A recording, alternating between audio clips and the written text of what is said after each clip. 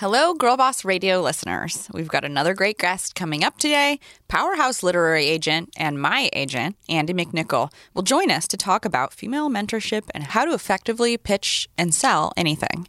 But first, let's talk about True Religion and their jeans. Nice. Very true. True. Speaking of True Religion, they have that True Fit. It just means that, your size carries over to every different style. So that skinny jean, that high-waisted jean, that boyfriend cut, they're all going to fit the same. So you don't have to worry about a 28 feeling wonky in the different varieties. There's nothing like trying on your size and it being too small. It's like the most depressing feeling. And it makes me like, I really don't know if my butt got bigger or what. I know. Or I always say it's the material. I'm like, they changed their sizing, but that's probably good. me. Yeah. Are you wearing your True Religions, Maggie? Yeah, actually, these are them. And you're comfortable sitting. Love it. And they fit. I could sit all day. Are you ready to get the perfect fitting, most comfortable, and most flattering pair of jeans ever?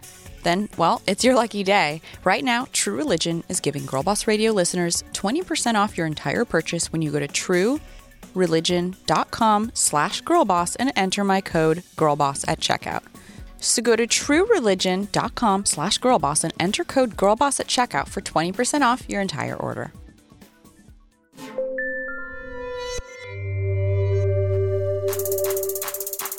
Success. It's such a complicated idea, and yet for so long we've all collectively subscribed to a single definition of the word, which was likely given to us by a white-haired dude somewhere in a boardroom in the 1960s. And there's nothing wrong with that definition, with the notion of climbing a corporate ladder with a singular focus. But it's time to make space for a few other definitions, for side hustles and well-being and failing forward, and for the idea that success is a wild ride, not the destination at the end of it. Join me for a journey into the lives of women who are redefining success and paving the way for others with grit and grace. I'm Sophia Amoruso, the founder and CEO of Girlboss Media, and this is Girlboss Radio.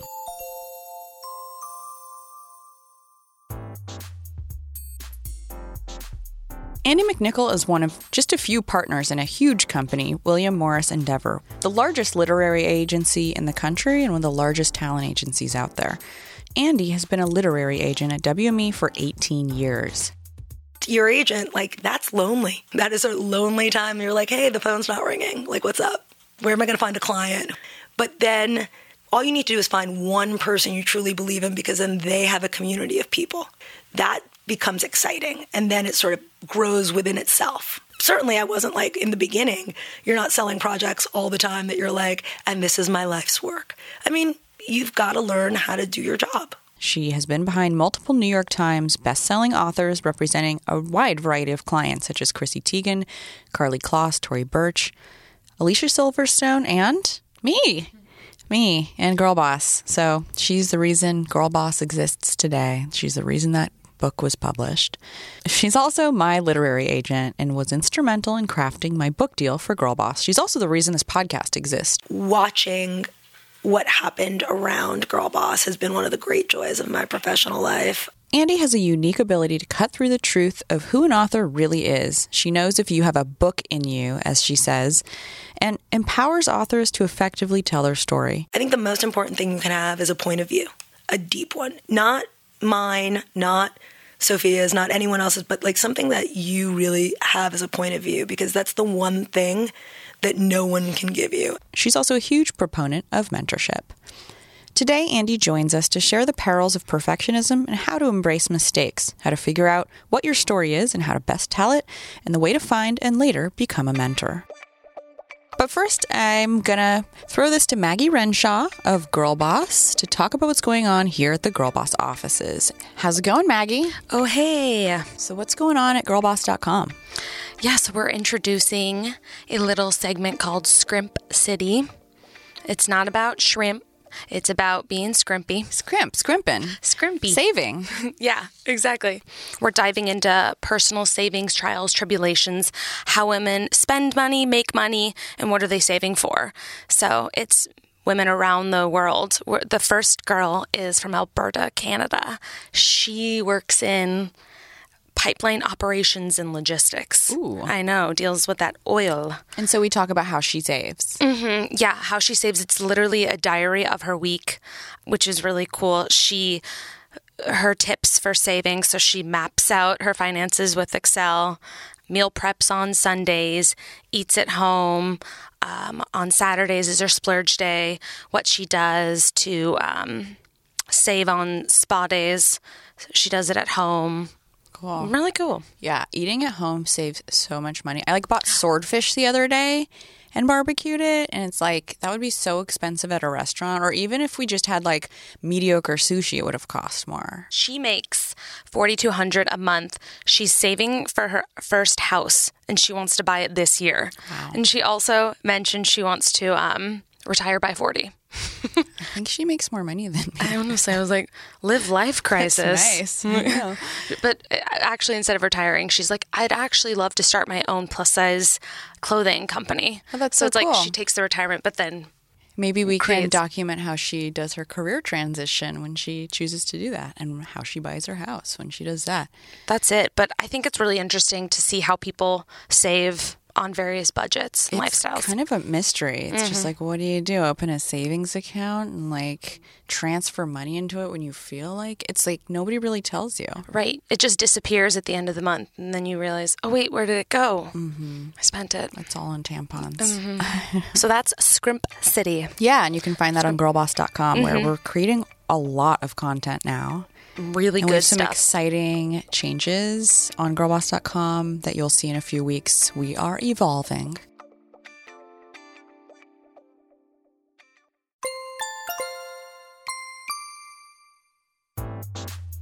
But now, get ready to hear a great story. An interview with literary agent extraordinaire Andy McNicol. You grew up in New York, right? I grew up in New York City. I was born at NYU, and I think it's a huge part of my personality, without question. So, born and raised, and then lived in the Bronx for the first 13 years of my life, which also I think is hugely formative to have grown up in that neighborhood. You went to college in New York? No, I went right across the bridge, really very, very far. I went to Yale. And in fact, the reason why I went to New Haven was because it was a really great school and close to the city. I had what I think a lot of New York City kids have, which is the sense of that everything else is sort of less loud or less amazing. I was one of those city kids who could never imagine anywhere else holding a candle. So I wanted to be close. I wanted the city to still be New York when you said the city, which of course I realized annoyed everyone else from everywhere else. Because I was like, oh, you're going to the city? And they're like, Manhattan? I was like, well, do you know another? And they were like, yeah, there's plenty of cities in the world. And I was like, not really. So I did not go far for school, although I was super homesick. You have an interesting family background. So you are Jewish and Puerto Rican? Is that it? Yeah, I am. I was raised by my grandmother and my mom before she got married. My parents were never married. In fact, I'm the product of an affair that my dad had with my mom. She worked for him at the time, and she got pregnant, and she decided to keep the baby, which I'm thrilled about. Yeah, so we moved in with my grandmother in the Bronx. My mom was a single mom. Was a very sort of strange time that you didn't see a lot of that in the community where my grandmother lived. And I was so lucky in so many ways to be born into this tribe of super fierce, super fun, loud, considerate, passionate women. So I had this incredibly vibrant childhood. I had no idea what I was missing by sort of not having a traditional family. It didn't even occur to me till I want to say high school. You had a stepdad who was very near and dear to you. When did he enter the picture? So they started dating when I was 7-ish, and my mom was very conscious about that. I met him around that time, and they dated for a very long time. They got married when I was 13, but they really were together, I think, seriously since I was 7. And he changed my entire life. In fact, he adopted me. That's why my last name is McNicol, and Don McNicol, he was a great, great example of a man that really was emotional and could accept the woman in his life exactly as she was. And it was wonderful to have this like female forward sort of formative years and then really see what a great partnership could look like when both people were adults and accepting of who the other person was, really. He adored my mother. He adored my grandmother. He, in his wonderful Scottish background, became obsessed with like Puerto Rican food. He was a hoot. So back to college. What did you study in college? I studied art history, which was, amazing and turned all the lights on in my head just because I'd never really taken an art history class. I went to a very traditional high school, history and math and English and very traditional. And I never encountered sort of interdisciplinary ways of seeing things. Like, oh my God, you could look at this painting and see what was going on in history and what was going on artistically and what was going on with politically at the time, sort of looking through art. So I remember taking my first art history class with a woman by the name of Romy Galan, who I still think teaches at Yale, who had this like insane German accent and was just so attractive and sexy and brilliant and just talked about art in this way that sort of really inspired me. So I went off and studied art history, probably solely because of Romy Galan. I just was sort of starstruck by her. And it became this wonderful, education for me, not particularly useful. I tried to intern at like a couple of galleries, and I was like super confused that all of these high-minded ideals I had about art and about its origins and what it could do to shape culture, that you then had to sell the work because it's a gallery. So I was like, oh yeah, no, this is not for me. So wait, you had an aversion to selling things? That doesn't sound like you. It's funny. I had an aversion to selling art, like actual canvases. I didn't understand. And I was younger at the time, but I thought that how could something be like universally like, oh, this is worth $100,000 and then this is worth 20. It was more a sense of, I think I didn't understand how fine art was valued. And your first job was in publishing, is that right? Yep. My first job out of school was at Vogue. And I feel like The Devil Wears Prada is like my personal autobiography still. I was the only person who saw that movie and was like, you see my life. No, I got a job there. I went for like an informational interview and they had a job available and I needed a job and I loved fashion and I loved photography and I loved coming from, New York and art history. It made a lot of sense. And I got there and I was like overwhelmed by it. I think it's an amazing place. It was not an amazing place for me. And that was one of those lessons that sticks out. Like, I was so happy to have a job, and I loved the way it sounded. Like, oh, I work at Vogue. But then I was like, yeah, this is not for me. And so, you started in publishing, so it's kind of not a far leap from where you are today, but the book industry is really different from fashion publications. How did that get you to where you are today? Tell me, what happened between then and now? What happened? So I was at Vogue and miserable at it, like failing them. They were like, why aren't you a better assistant? And I'm like, I don't know. I should be. So I quit, which my parents were like, that's a ballsy move, because I didn't know what I was going to do next or anything. And I took the summer off. I had like a summer vacation because I was still only about 2 years out of college. And I sort of was looking for other jobs. I thought maybe I'd go to law school, maybe I'd become an architect. I was literally lost, actually.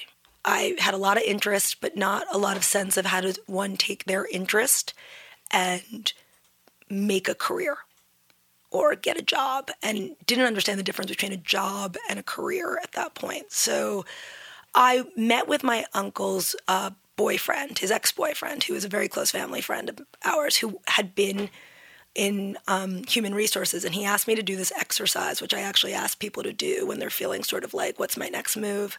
Which is write down 5 to 10 things, regardless of education, regardless of money, regardless of opportunities, that you would want to be a part of, like something that would make you excited or passionate. And I was like, and I think on that list was like architecture, entertainment. It was a wide list of things. It was like not anything, connected.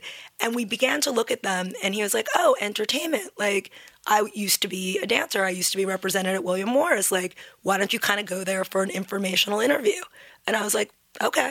So he set that up, and I went, and I met at the time the head of human resources there, and it was a great interview, and I began to work as a temp at William Morris, which was great because at that point my parents were like, you got to get out. Like, you can't keep living with us without a job. That's not going to work. So I took this job not really knowing where it would lead, and I have been there 18 years. And what was your first break as an agent? I got pushed into the book department, not because that I thought I wanted to be in books, but because it was a New York-based industry. And again, New York playing this huge role in my life. I didn't want to move to Los Angeles. And everyone was really clear that if you were going to be in film or TV, you at some point would have to go live in LA. So I was like looking around as to other departments. And the same HR woman was like, you have to meet with this woman, Joni Evans. You have to meet with her. And I was like, I don't know, like books. And I met with Joni, and within 5 minutes of meeting her, I was like, you're going to change my life. Began working with her, and then had another sort of like lightning bolt moment when I was able to meet and work with Jennifer Rudolph Walsh, who you know as well. She's been on the podcast. I know she has. So I got so incredibly blessed by these two women and learning from them that by the time I became my own little entity and agent, I felt really like jazzed about what I was doing and like super excited. And it was at a very strange time because it was also the rise of the Food Network. So this is about, I don't know, maybe 10, 11 years ago. And they needed people in our department to sort of look at this underserved sector, which had been cookbooks, because cookbooks weren't this huge moneymaker. So I was a really young agent, very little experience, but we needed somebody who could figure out how to do cookbooks. And it wound up being one of those things that was like a total fluke that became a pretty big industry, not only just for us, but just in general. But you were an assistant for how long before you became an agent? So probably much longer than anyone wants to hear, but about a little under 3 years. Okay, that's not that bad. Answering somebody's phones, helping them do their job is wonderful. And when you're doing it for women like Joni or Jennifer, you're seeing how it works, when everything works, and it's great. And everyone takes your call, and everyone wants what you're selling. You're a first-year agent, like, that's lonely. That is a lonely time. You're like, hey, the phone's not ringing. Like, what's up? Where am I going to find a client? Who am I going to be with? I'm an agent to no one. Exactly. That's on my plaque. Like, hello, I'm an agent with no clients, and you have that sort of moment. But then you've got to learn how to do your job. What's a normal day in the life of an agent or a literary agent? Are you meeting with people? Are you making phone calls? Like, what do your days look like? I think the great thing about being an agent is it's a little bit like having your own sort of startup all the time, because it truly is really client focused. So some weeks, some people, no week or no day would look exactly the same, because it really is generated to some degree by the interest and sort of trajectory of your clients. And there is a lot of outgoing phone calls, a lot of, correspondence, but it's also this because we work together. It's a lot of like, iterations on an idea and sort of, yeah, what do you think about this? What do you think about that? I'm also super, super blessed to work almost primarily in nonfiction at this point in my life. And I have been able to go on the journeys that the clients have wanted to go on. So it brings you into licensing. It brings you into non-scripted TV. It brings you into endorsements. So I get to visit a lot of different silos and columns because we spend so much time thinking about what is the right narrative for each client. I actually think that's the core part of my day, is really thinking about what does this person want to put into the world? How are they going to do it? And how are we going to do it in like narrative form that people want to buy and that they want to connect to? Because it's as hard to work on something that like sells a ton of copies as it is to work on something that doesn't sell. So you like, you want to like be like, what does the reading public want to hear? Like, what do people want to learn? How do they want to meet their audience? And I talk a lot about that with my clients. We email a lot about it. Sometimes we text a lot about it. A lot of phone calls, though. That is true. And a big part of your job is staying up on culture, like knowing where things are going. There was no book like Girlboss before Girlboss came out, and there's other examples of this I'm sure you've had in your career. How do you stay close to culture so that you can choose the right things to, do deals with? It's so funny. So the woman whose last name I literally always murder, but she was the president of Bravo. And we absolutely have her to thank for like the joy that is Andy Cohen. And I like love Bravo. She was this Princeton graduate, and she also had this like incredibly like she loved reality television. She's like, okay, so I can't be the only human being who loves like reality TV and has like multiple degrees from like a fancy school. She's like, I'm going to just program for myself.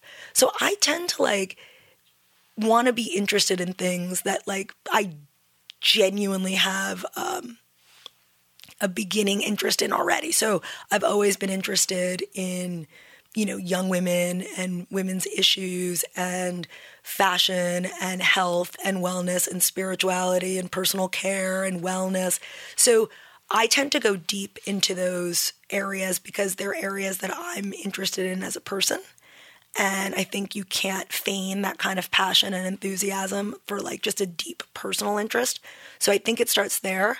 And then what are the voices that move me or, younger people in my office now? Like that's been a trip because I've always been the younger person in my office. And like that shift has occurred after 40. I am not even close to the youngest person in my office.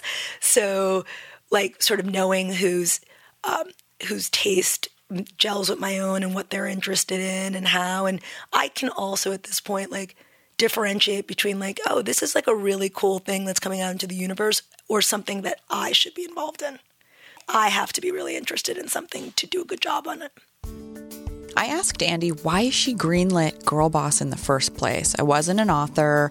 I was a college dropout at the time. I wasn't really writing much. I was copywriting for emails talking about new arrivals every week. But I was so curious. Why did she take a chance on me? I remember when I first met you, you had probably one of the greatest answers, and I've told you this, to why do you want to write a book that I'd heard. And so many people start that conversation, well, I should write a book. I've been told I should write a book. I should do this. Anytime anyone uses the word should, I'm like, not for me. Just because that's not, that's not saying I want to do this. That's saying like, oh, maybe. And you really said, you're like, it was the time of lean in, and it was the time of the beginning of this conversation about women and empowerment and the workforce. And they were speaking to a specific type of woman. I don't think people were speaking to the Girlboss audience at that point. And Girlboss, the book, didn't even exist at that point. And you said to me, because I want people to like, be inspired, and there are more of me out there than there are of like this very specific type of person who's gone to all the right schools and done all the, sort of supposedly right things. And I was like, that's a community. That's an answer. And I didn't know what we were going to go off and create, but I knew we were going to go off and do something. Who knew that 4 years later, I'd be running a company called Girlboss? I mean, I would love to say I did, but I would love to say that. That was at least 5 years ago now. And we've been working together that long. Andy's responsible for making this podcast initially happen, for the other 2 books that I've published since then. for the Netflix series that we put together. I mean, WME has been really pivotal in my career. And yeah, I would say that there's no one, maybe next to Gary Stiffelman, who introduced me to you, that has been more influential in my career. And I wouldn't have a second act if it weren't for you saying yes to this crazy idea to write a book called Girlboss. So thanks, Andy. Oh, well, now I'm just blushing, but you can't see me. But it's also, again, in that sort of like community of people, I think what I've, beyond just watching this amazing thing occur, which has been so fun and foundational for so many, is also the other women that I've met through you and in the community of women who you speak to. Whether they be entrepreneurs as well and your contemporaries or your listeners or readers, that's been, I think, the greatest part of watching all this happen. And also, you knew that title always. Mm-hmm. It was the only title ever. Yeah, you were like, oh, this is the title of the book and it has to have a hashtag. And at the time, everyone was like, huh? You're like, no, this is going to work. And it's so funny because I remember when we were out there selling it, a particular publisher said, oh, I mean, I don't know if that girl is going to want to read a business book. I don't know if that customer reads business so books. Insulting. Oh, it was so insulting. By the way, I tell that story only because it's the most insulting for a book person to say about a whole group of people. Millennial women, period. They're not going to read. Yeah. Is insulting to say the least, but it also goes to show what a different world we live in 5 years, fast forward 5 years. And certainly we were not, titling books with hashtags at this point. And you were like, no, that means that everyone will be able to search for it. It was almost like you were doing like remedial influencing skills. Super remedial, but it worked. No, but even to like the publishing community who like needed a little bit of like, hashtag help. So it's been funny. We've seen a lot since then. And people have figured it out. And also people have figured out that this is, as with everything, like, there was an underserved community of young women who wanted something more than relationship advice. Or they wanted relationship advice and like, how do I start a business? How do I raise money? How do I cook chicken? Like they wanted to learn. And I think that was exciting to watch. Should I write a book on how to cook chicken? Is that what you're going to say? Yeah, I think that should be the next one. We could do an entire book, Girlboss Chicken. We have so much more with Andy McNicol coming up, but first let's talk about ShipStation. Oh man, we love ShipStation. ShipStation. We've gotten really good at talking about ShipStation. I think so. If you don't know what ShipStation is, which if you've listened to any episodes of Girlboss Radio, I'm sure you do, ShipStation is a service that integrates with all the popular selling channels, Etsy, Squarespace, Shopify, and lets you really easily print labels and ship your orders. They work with FedEx, USPS, UPS, and they'll find the best price for you with each of those shipping carriers. And you can use it on your phone. So anywhere that you go, you can keep track of your orders. And right now, Girlboss Radio listeners can try ShipStation free for 30 days and get an additional month free only if you use my promo code GIRLBOSS. Go to ShipStation.com, and before you do anything else, click on the microphone at the top of the homepage and type in GIRLBOSS. That's ShipStation.com, ShipStation.com, enter GIRLBOSS. ShipStation. Make ship happen. We're going to continue with Andy in just a minute, but before we do, I also want to talk a bit about our friends at Skillshare. I love Skillshare. I mean, I love learning. That's why I do this podcast. I get to interview the most interesting women who've had the most interesting careers, who've made the most interesting mistakes. And Skillshare is an online learning platform where you can get 18,000 of those kinds of learnings in business, marketing, entrepreneurship, technology, and more. You can take a class in productivity or social media strategy. And they do have classes in just about everything. And once you sign up, you get unlimited access, so you can take as many classes as you want, as many times as you want. And you guys are going to like not believe this introductory price they're giving you guys for all of their courses. Join the millions of students already learning on Skillshare today with a special offer. Get 2 months of Skillshare for just 99 cents. So go learn. You have 2 months to learn as much as you can. That's right. Skillshare is offering Girlboss listeners 2 months of unlimited access to over 18,000 classes for just $0.99. That is less than $1. To sign up, go to Skillshare.com/girlboss. Again, SKILLSHARE.com/girlboss to start your 2 months now. That's Skillshare.com/girlboss. And now let's get back to the conversation with Andy McNicol. Andy mentors many young women and has been mentored herself by many women. We talked about the best way to find a female mentor. Similar interest is a good place to start. Like if you're not super into, wellness or spirituality, it would be hard to be like, hey, I want to learn all about this area that I know nothing about. I think you have to start from again, I think it's all about knowing yourself and knowing your point of view, then saying, okay, who in my company or in my sort of 360 world of people shares some of those things and what can I learn from them, and really be open to it, but also be useful. I think sometimes when people are like, oh, I really want a mentor, it's what can you do for me? And it's a two-way street. So in a lot of the things when you were saying oh, how do you find new voices? I really look on people that I work with, but also younger women that I mentor and spend time with whose enthusiasm and taste and interests I trust. It's a two-way street, mentorship. And I think sometimes it's always oh, how can you teach me how to do X? But I want to know what you're interested in. I want to know what you're doing at night because, I don't have the, I'm not doing what I did at 20. I'm not, going to see all the, music, and I'm not reading all of the indie mags, and I'm not going to all of the tech meetups. What moves you? And even if it's not hey, your future is here with us, it's I want to help you find your future because I see you just going after it.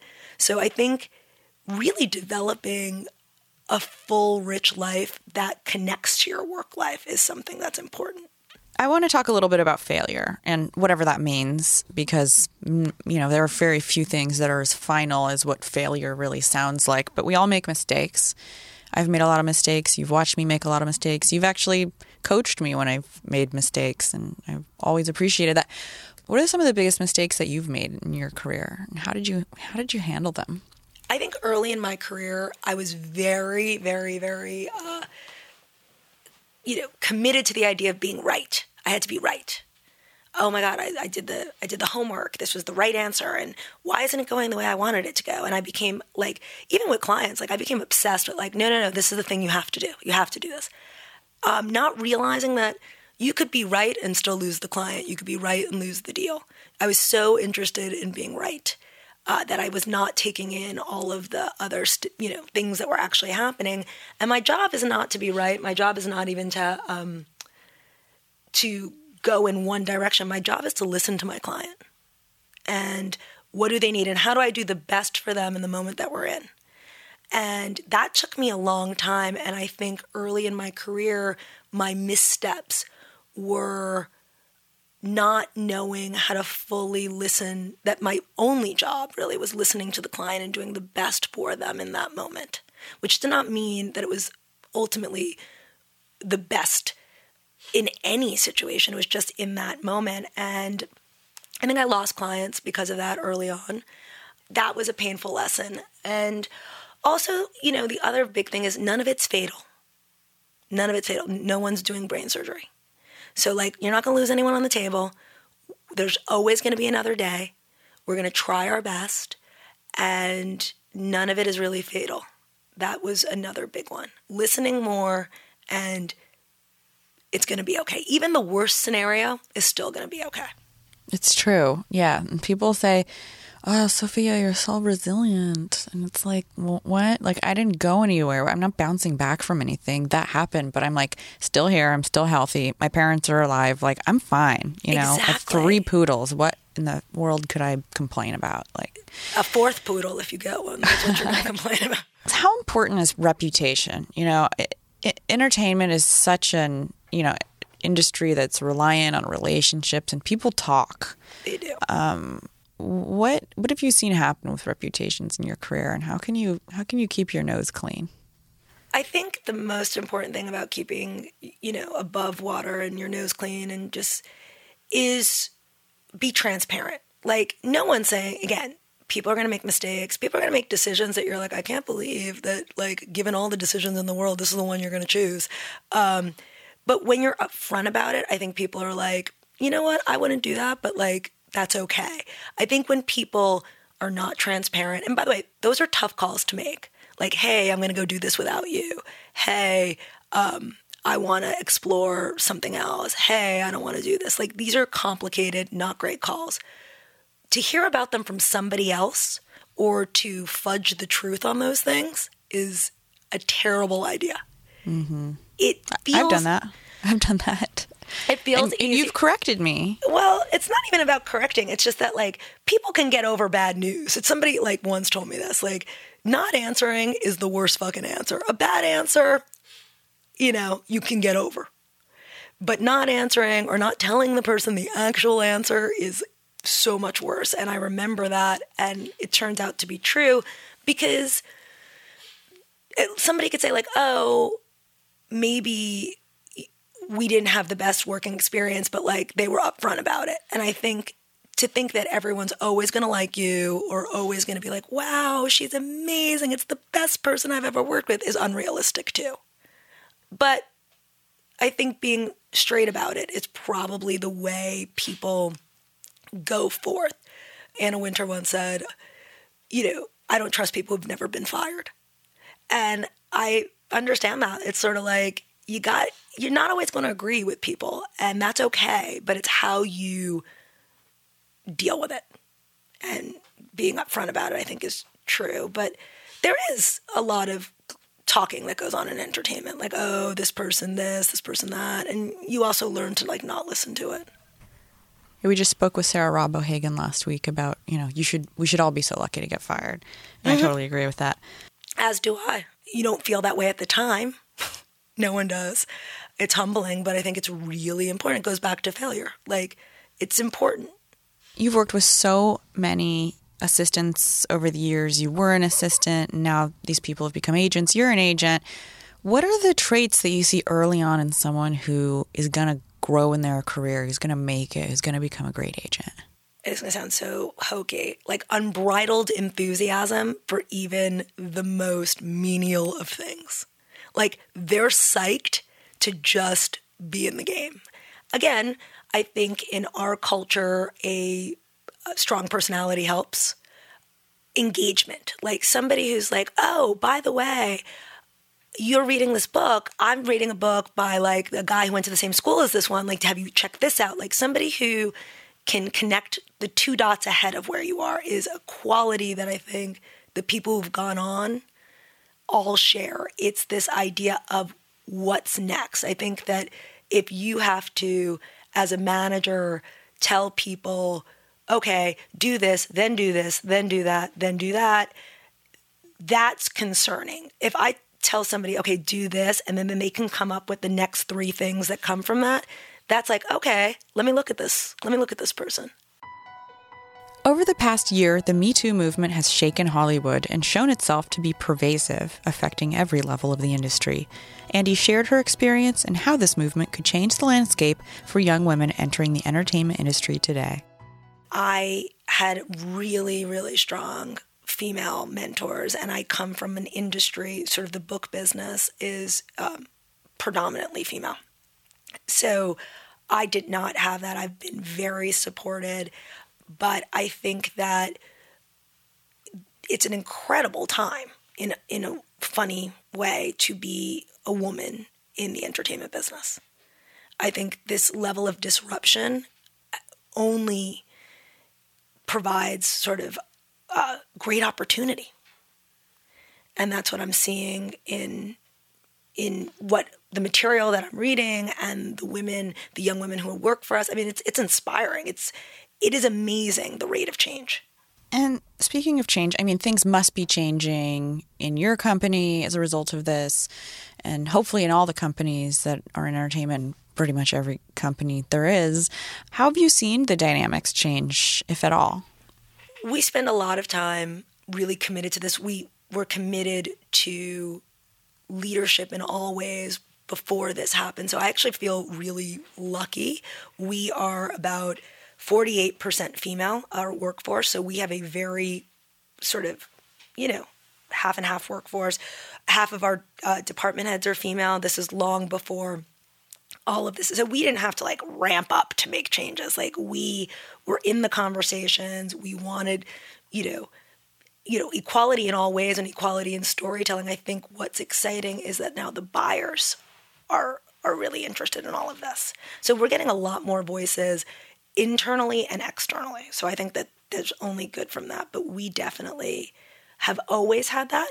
And, again, we had a lot of strong women working within our company. We have a lot of people involved in the inclusion rider and in Time's Up. So I feel we've had great trailblazers in that way. And so the ranks are just getting bigger. Andy has successfully worked in so many different genres, from memoirs to cookbooks to fiction. I asked her if there is a through line in all of these works that predicts success and what ultimately makes a good story. It's as much what you want to tell as much as what the other person, the sort of, reader, whether that reader is digital or, in print, what that reader wants from you, because that synergy has to exist. There are plenty of people who are like, I want to write a book on X. And I'm like, that's not what people connect to you about. So there is this sort of Venn diagram where what you want to say and what somebody wants to hear from you overlap. And I think, again, it's about listening to questions people ask you. Like, again, I do primarily nonfiction. So people who have public lives or have a platform, I hate that word, but for lack of it, it is what it is, who have some sort of, pulpit that they can shout from. And when they sort of say, okay, what's the question you get asked the most? And they have like a really, a connected point of view answer, something that's really true to them and authentic, that's a book in you. And if somebody is asking you, mostly when I ask people, what's the question you get asked the most? It really is very, very connected to their job or what they're doing or how they do what they do. Sometimes it gets difficult for people because they do that thing so intuitively that they never thought about how they do what they do or why they do what they do. And so all of a sudden it like opens up this window where you're like, oh my God, like, why do I do what I do? Like, how did I find my purpose? And it leads people, I think, to these really fulfilling paths. If you've ever wondered what it takes to publish a book, Andy McNicol has got you covered. I asked Andy for practical tips for our Girlboss listeners on how to write, pitch, and publish a book. If you love a book, go to the back of it. In the acknowledgments, there's going to be the agent. They'll probably, if the person used a collaborator, the person's editor, and start familiarizing yourself. Like, everything's a little bit of homework. Like, reverse engineer the process a little bit. Like, who's publishing books that you really like? Does one person represent a lot of people you like? Like, figure out what that sort of, where your community of people would be. Like, oh, I really love this. I really like that. Oh, this person edited this book. They edited that book. Like, okay, so like we're sharing similar interests in that way. And then what I always ask anyone is, what's the differentiating property? Like, what is the differentiating quality that you have to bring to bear on this topic that no one else has? So sometimes it's the sheer number of people who follow you on Instagram. Sometimes it's the sheer number of people you reach because you're on a, daily chat show in the morning. That's, the biggest ways to have platforms. But what I'm fascinated by are people who have smaller but super aggregated audiences. Like, somebody has 50 million followers. Like, okay, so engagement could be small and you would still sell something. But what's fascinating is people who have 100,000 followers, but their engagement is over half. That's those people I'm interested in, because niche communities, I also think, really are breaking through. Another thing that came up on last week's podcast, and this seems like it's becoming a theme, is don't be great for many, be great for a few. I literally couldn't agree with that more. If you try to be for everyone, that's a sure way to be for no one. So this is something that I've learned from you is strike while the iron's hot, right? There are windows of opportunity that we have that open for us to do things, almost like the light shining through the clouds. And if you miss those windows do close. Am I right? I would love to be like Glenda the Good Witch and be like, no, they don't. They're always open. They close. They close. So you got to throw Thor's hammer exactly. when the time is right. What is the art of the deal? Like, how do you get a deal done? And I think The Art of the Deal is a Donald Trump book, so maybe I should use a different. I actually bought it, and I was really embarrassed to have it on my. I should not admit that, but I figured there must be something to learn from this monster. Anyway, I haven't read it, and I should probably return it or burn it. But what is The Art of the Deal, Andy? I wish I had the answer to that. I actually have to say, more than the art of the deal, say yes. Say yes to most things. If you are so lucky to have an opportunity or like the light shine through a cloud, like, again, you don't always have to know the end result when you jump. I think that there's a value in just doing it. Okay, let's get this done. We will figure it out. I trust my intuition. I trust myself. I trust my team. Like, let's do this. And that is very important. Saying yes to things, I think, is very important in The Art of the Deal. And then also, again, I think it always goes back to having a point of view. If you don't have that, then there is no deal to make. Unless you actually make something you're proud of, like really proud of, it doesn't matter. Like, doing something just to do it is miserable. I always have seen, whether it's designing a blouse or trying to come up with a book idea, which, we've actually tried. Girlboss just happened. Nasty Galaxy kind of just happened. But, there's times where we've been like, is this what we want to do? Is that what we want to do? Which is kind of a first for me. And when something's right, when everything aligns. I think that's at Nasty Gal, we would not make something if we kept tweaking it and tweaking it and tweaking it, and it just still wasn't right. It's like, throw away all of the things that are causing resistance and just focus on the things that want to be. And I think that can apply to anything that you're doing. And the path of least resistance is always the easiest. And it's so funny because I think that we always, like, I would say that I'm the type of person who's like, well, maybe there's no resistance because this is bad. Like, I can reverse that in my head. Is this too easy? God, are these people around me dumb? Yeah, is this I could so definitely obvious that it's not going to break through? Yeah. Yeah, and I could do that, but I actually think that that's a very important piece of advice. If you have to tweak something, and I mean anything, like, again, a blouse, a proposal, a relationship, it's not for you. Mm-hmm. Because it will never fit. It'll just never work. Yeah. I think we both tried to do that with relationships, didn't we? Absolutely.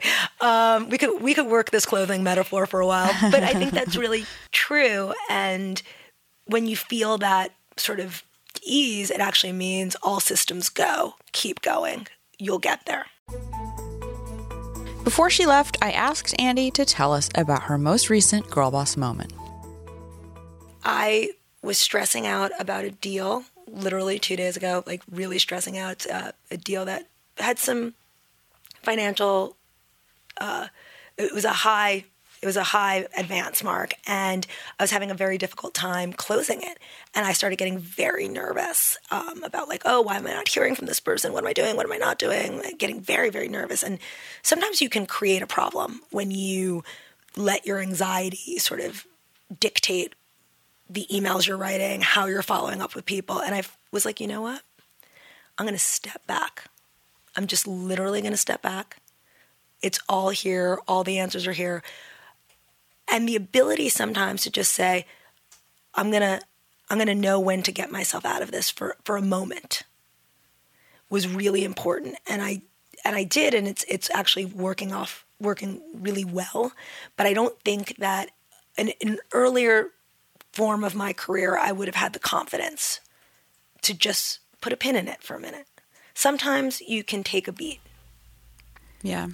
Sometimes you have to let the forces do the work for you, and can't control everything, and have to let things be, and then you can improve them once they've fallen. But sometimes things are in the air and you can't really grab them. They're flying around, right? Does that make sense? It totally makes sense. And I think that there is a fear that, you know, I think being scared in a lot of ways is good. It means you care about what you do, but you can't let that fear run you. In our Art of the Deal moment, you can't let that fear run any deal. It would not work out well. But you have, you know, sometimes you are scared, and I think that's okay. I don't think having a girl boss moment means you don't have any fear. I mean, I think it means you acknowledge it, and then you act. You take a beat and you say, okay, how am I going to act with this? Not let it run you. And then I would say, like, it's super fun to, like, talk to you, although we're not in the same room. This has been fun, and to sort of still have all the work conversations we have is, you know, I always have girl boss moments when I'm talking to you because it's just how we communicate. So that's fun. You know, the thing we're cracking here at Girlboss that we don't have the answer to, but we really want to facilitate a conversation around with many women's voices is, what does success mean? It means something different for each of us. What does success mean for you, Andy? I think it's what brings joy and passion into my life. So that's the filter with which I look at having a successful relationship, a successful job, a successful spiritual life. Like, I want to find joy and passion in that which I do. Just getting by, or oh God, I got to get up, I got to go to the gym. Of course, we all have moments like that. But if what you're doing doesn't bring you joy, like, don't do it. And I think that a successful life to me, personal or professional, has that element of, when I was little, I used to call it the happy learning feeling. And I remember, like, having feelings like that of, like, when you really just, when something blew your mind, or you learned how to do something, or you're skipping and you're making up your own song. Like, I want to have elements of that in my day all the time.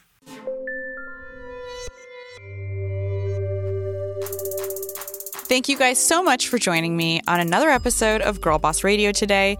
Please subscribe, share this show with your friends if you love it, share it on your social media, leave us a rating in Apple Podcasts, and we'll be back next week.